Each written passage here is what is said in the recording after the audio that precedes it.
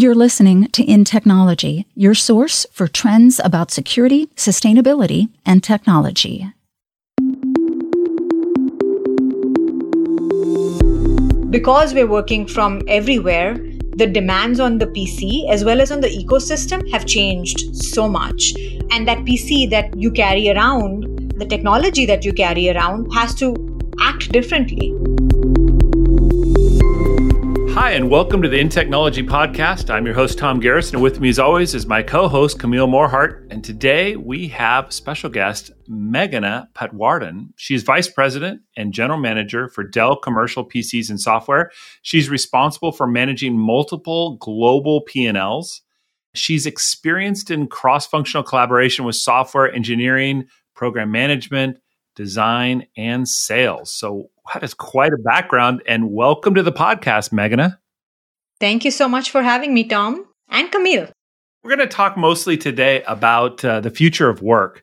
There's so much we can cover there, but I'm interested in your background. Can you share more about your background, where you went to school, how you got into some of these leadership positions that you're in now? Sure. So I actually grew up in India and came to UT to do a degree in computer science. So technology is part and parcel of my education. But while I was studying at UT, I realized that I actually had a love for psychology, marketing, business, those kinds of things. And I really wanted to put both my scientific mind and my creative mind, if you will, together to do something that was interesting. And that's where the idea of doing technology product management really appealed to me. I've been at Dell 13 years. I came here as an intern straight out of my MBA and have been doing various roles in the product management space up to being an executive and now leading the entire commercial business. It seems like a dream. Wow. Yeah. I'm just sure there's got to be advice that you can share to recent graduates that are maybe just coming out of school that you wish you had heard that has helped you over your career. I'll tell you what my mother always told me, and that's something that I've always followed. I've always wanted to have a life in which I've had both family and work and not sacrifice either. And of course, sometimes you have to sacrifice one for the other, but it's temporary. And what she told me is, treat your life like a marathon, not a race, especially if you are a female leader. You will have to make certain choices where you feel like you are sort of running at the back of the pack for a certain reason. And then certain times you'll be able to pull up the front. It's really not about being a consistent leader of the pack all the time because you'll burn yourself out. It's about pacing yourself so that you finally end up winning the marathon. And that's advice that I have followed so that I haven't had to sacrifice either. That's great advice. Can I add just a corollary to your marathon advice? Yeah, sure. And that is that with marathoners, even when you're tired, when you're exhausted, the key is to slow down, but never stop. Because when you stop, that's when the pain really starts. So when you're feeling overwhelmed or you're feeling, down or whatever, you can slow down, but keep going and get your second win and keep going after that. But anyway, it's a great analogy. Yeah, I would say the one thing that has really worked for me, at least earlier on in my career, is like all of us would do, we compare ourselves to others and other folks who graduated with us and kind of say, hey, this person's gotten promoted. This person's running their own company. This person's so successful. You kind of have to just look inward and say, well, I had 2 babies while, the rest were getting promoted. So obviously I couldn't do that. You just have to stop looking at the other side. The grass will always be green and kind of focus on your own growth. That's right. All right. Well, so today, Camille and I want to talk to you about an interesting topic that we've actually broached a few times over the several years that we've been doing the podcast, and that's the future of work. And of course, such a broad topic. There's so many things and areas that we can talk about that. But you as the head of the commercial business at Dell, we'd love to get your perspective. What does the future of work look like, at least according to Meghana? We are, in a way, really living in a very exciting time where that future is getting defined now. There's so many exciting things that are happening, and COVID, I think, was a huge push for all of us to really modernize in the way that we served our end users. So I think, lots of bad things came out of it, but some really good things came out of it too. As I speak to customers, I speak to customers every week. I hear some things very, very similar. And then on the other hand, you see every customer is slightly different. There are certain tweaks that they have to make for their own environment. But the things that are so similar are hybrid. People are going back into this definition of what does hybrid look like and how do we do it right for us and for our end users and for our company, given maybe we are a global company or maybe we're a small business with certain locations around the world. How do we define the right cadence of people coming into the office? When they come into the office, how do we figure out whether they have the right tools to collaborate, whether they have even a place that they can take all their Zoom and Teams and collaboration calls that they didn't ever need to be taking 4 or 5 years ago. You always had a conference room that they would go into. So in a sense, we're working from everywhere now. It doesn't matter whether we're in the office or whether we're at home or whether we're at a coffee shop or an Airbnb. But because we're working from everywhere, the demands on the PC as well as on the ecosystem have changed so much. And that PC that you carry around, the technology that you carry around has to act differently based on whether you're in a conference room, based whether you're at home, you're in a coffee shop. And so overall, I'm seeing a really huge demand on PCs as well as the right ecosystem that attaches to it so that it doesn't matter where you are, you're still producing the same quality of work and forming the same quality of relationships and collaborations. Do you see certain norms settling out across industries? Because I imagine your commercial customers include a variety of industries. And I'm just curious whether this is sort of a company by company thing or whether there's certain industries settling in. Like, for example, I joined a continuing ed sort of exec ed class and in 2 different universities a while ago. And one of them, everybody had the camera on all the time. And in the other one, the camera only went on when somebody was speaking. It was sort of like a norm within each of these learning environments. And then, of course, Intel kind of has its own thing. But I noticed some divisions do it a little bit differently than others. Are there certain trajectories where ultimately, I guess, commercial PCs will have to adapt? Are you seeing these things settle out, or is it just a big mess right now? We don't know yet. A lot has to do, like you said, with team culture and also how much people are coming into the office. I would say the pattern is more than before. People are coming in, but there isn't an established norm yet. Some companies are saying, hey, you shall come in 5 days a week or you shall come in Monday, Wednesday, Friday. Some companies are leaving it very open, but encouraging folks coming in. But I think the pendulum is shifting more towards a little bit more time in the office than we had before. And that means now that conference room technology in the offices is going to have to change. I mean, even simple things like, hey, I never used to have to eat at the cafeteria before, but now I'm coming into the office a lot more. And, there needs to be food at the cafeteria for me to be able to eat. So simple things like that to more complex things like what is the right monitor and docking setup? How do I reserve office spaces? When I reserve, most of the times when I come in, somebody's already sitting in my spot. So those are the kind of challenges that I see that most customers are talking about. And I think the one challenge that just hasn't gone away, that is a norm, is that securing those endpoints, securing those peripherals, and managing those endpoints and peripherals is as large a challenge as it was during COVID. We haven't found a good answer yet to that. With COVID, or actually pre-COVID, so back in the old days, we had a setup where when people were interacting in meetings, because the predominant way of working was face-to-face, then the people that were first-class citizens were those that were in the room. Mm-hmm. And the people that were outside, that were dialing in, we had the technology to dial in, but we sort of had a 2-tier system. The people would try to get their word in edgewise, or their connections would be spotty, and they just didn't participate at the same level. Then COVID hit, and we were all gone. So we were all distributed, and the tools weren't quite ready yet. but they did mature relatively quickly. And we got to the point where we could see each other, which felt great when we first got it. And we could talk and we could see like a shared presentation or something. And by and large, throughout the entire COVID time, that's how we spent our work.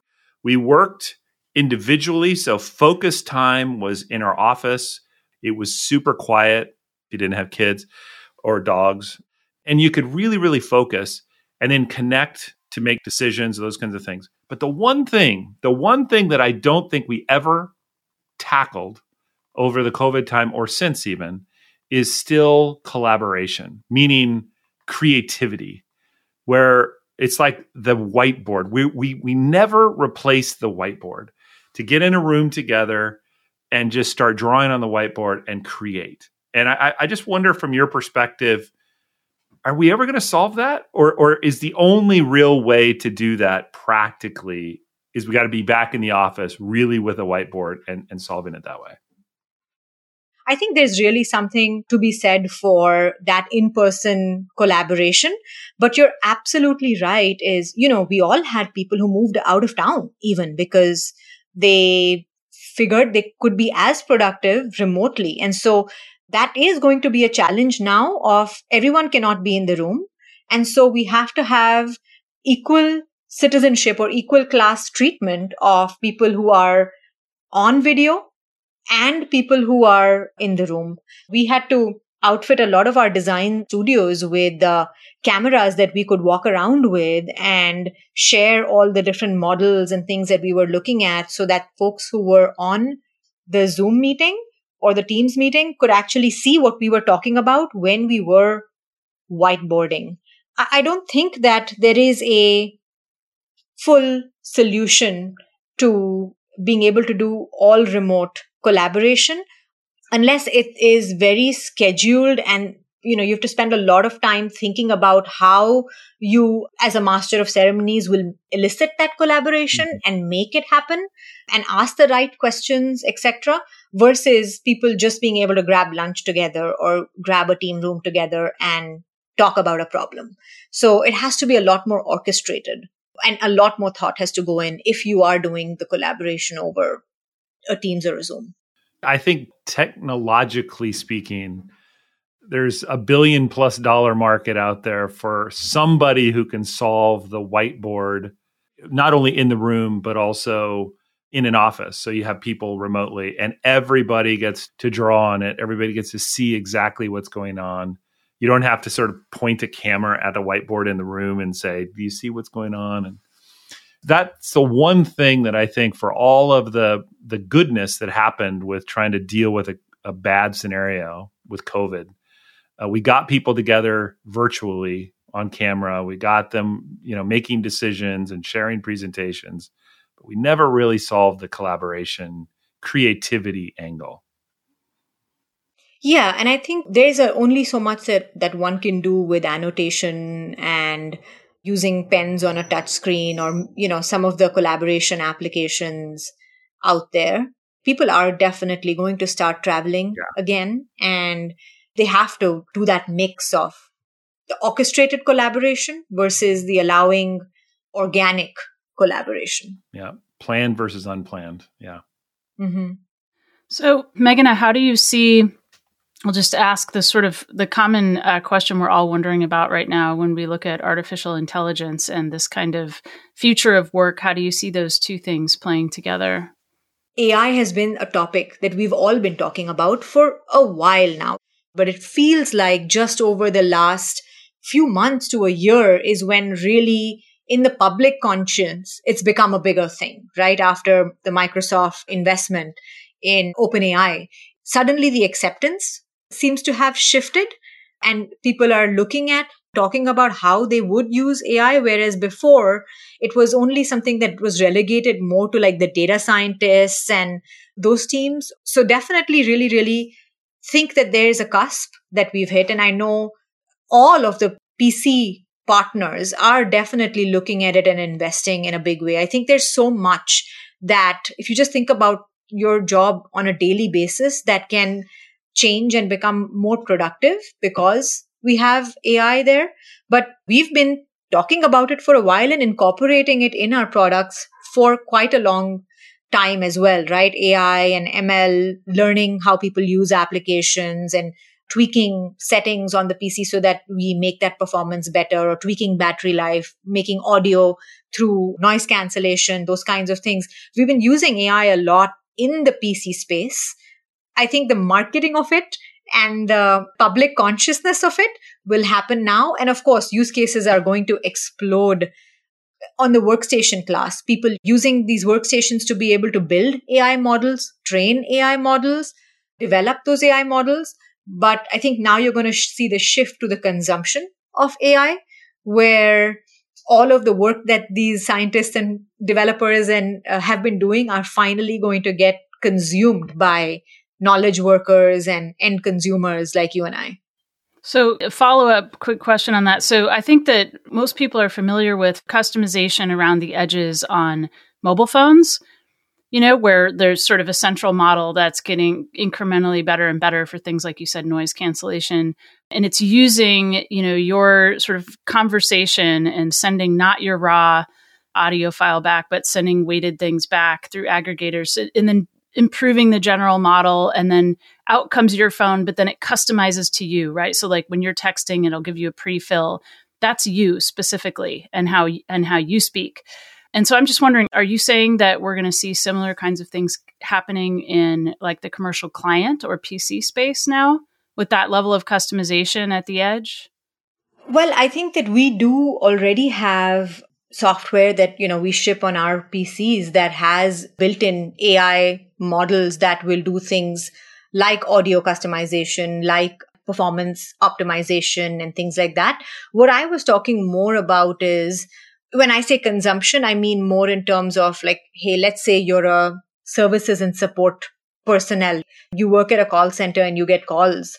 You're going to have a lot more AI-based tools now that are going to be able to tell you, hey, the customer who's called in is unhappy and they've called in 5 times. So you should really think about doing A, B, and C steps, because the last time we tried it, steps A and B didn't work, so go straight to C. So putting more intelligence in around those pieces, your business workflow. And I think a lot of corporations will start looking at, over the next few years, developing sort of their own agents or helpers for their own use cases. I wonder, just also on hybrid work, the ways that you're envisioning around how devices are going to be managed or secured, or other things that are, I guess, maybe more traditional IT type concerns.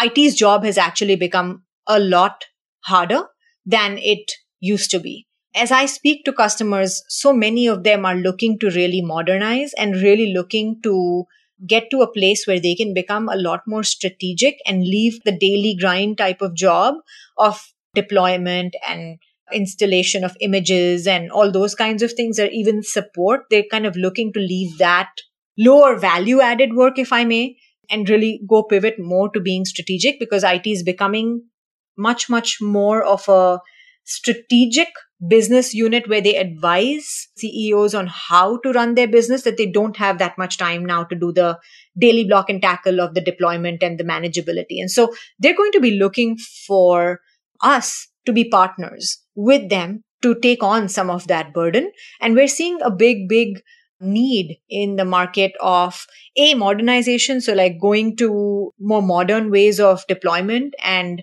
modern OSs, but also consumption models. So, I don't want to have to own those devices.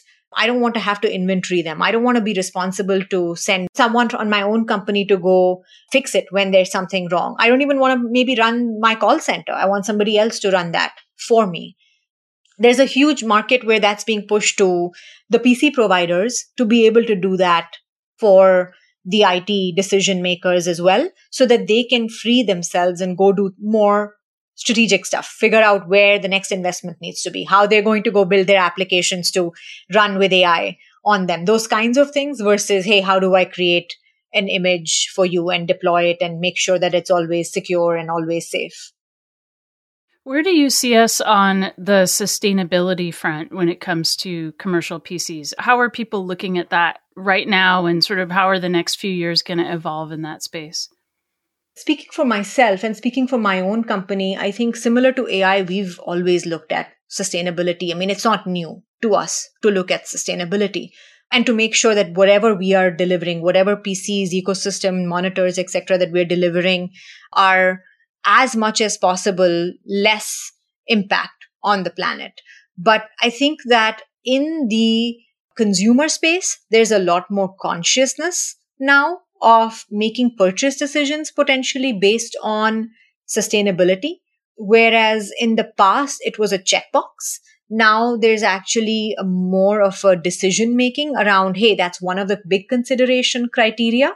And the more and more companies, whether they're SBs or large enterprises, start putting out sustainability goals and start communicating to the public and to their shareholders what their goals are, then that will lead to good tension on the rest of the industry to make sure that we are delivering products that can help them meet their sustainability goal.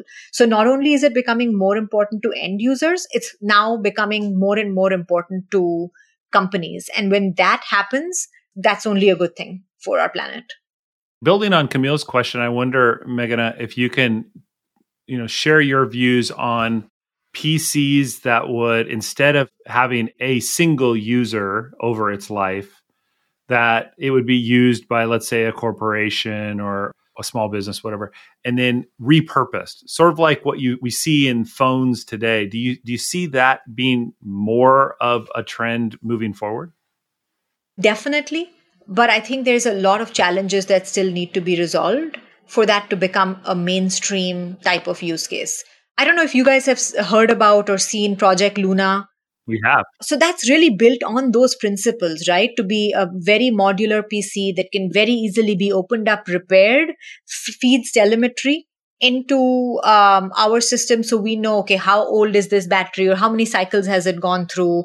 Or is there something wrong with the LCD? Can it be replaced? Is there some component like the keyboard that isn't working and so we need to replace, or can it be reused? So I think definitely there is the technical know-how and capability to be able to do those kinds of things. The question now is going to be, can we do it at scale?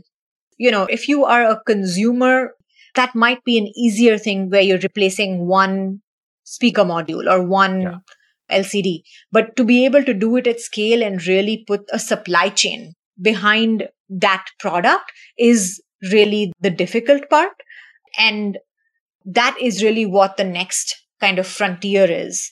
You'll start seeing a lot of these modular, replaceable kinds of things coming up over the next few years, but having a supply chain behind it so that you can have the reassurance that when you do want to repair it, you actually have the parts and the know-how and the telemetry to be able to repair it. I think that's going to be the difficult and interesting problem to go solve. It sounds like you're anticipating kind of PCs as a service, much the same way that IT departments handle them for a lot of people in a large enterprise. You're almost suggesting that if we want to have this kind of thing happening at scale, there may be a similar kind of a service for at the consumer level where individuals don't have to worry, but you just know that you're subscribing to your PC essentially. And if something happens, or you can specify the capabilities that you require, maybe all you're doing is searching the internet and you don't need, or maybe you need like sophisticated state-of-the-art processing at the edge. That would be different than a different user. But somebody could potentially provide exactly what you need based on kind of what's available at a bigger scale. Yes, I think that's one outcome, right? The other outcome could be that, there's a lot of folks who still like to do self-service, self-repair for various reasons, even if they're consumers or commercial folks. So how do we enable them to keep all of their PCs and data and all of that safe within their own control? And also, like you said, return it, give it back, get it repaired, and you're up and running with the next iteration of that technology. It's going to require the PC provider, all of the supply chain partners, the silicon partners, all of us to be able to enable that kind of a supply chain and process. Well, Meghana, it has been a pleasure. We have covered so much ground in a relatively short amount of time, but we really would like to thank you for joining us on the podcast today. Thank you. It was a pleasure. Stay tuned for the next episode of InTechnology and follow at Tom M. Garrison and Camille at Morehart on Twitter to continue the conversation. Thanks for listening. The views and opinions expressed are those of the guests and author and do not necessarily reflect the official policy or position of Intel Corporation.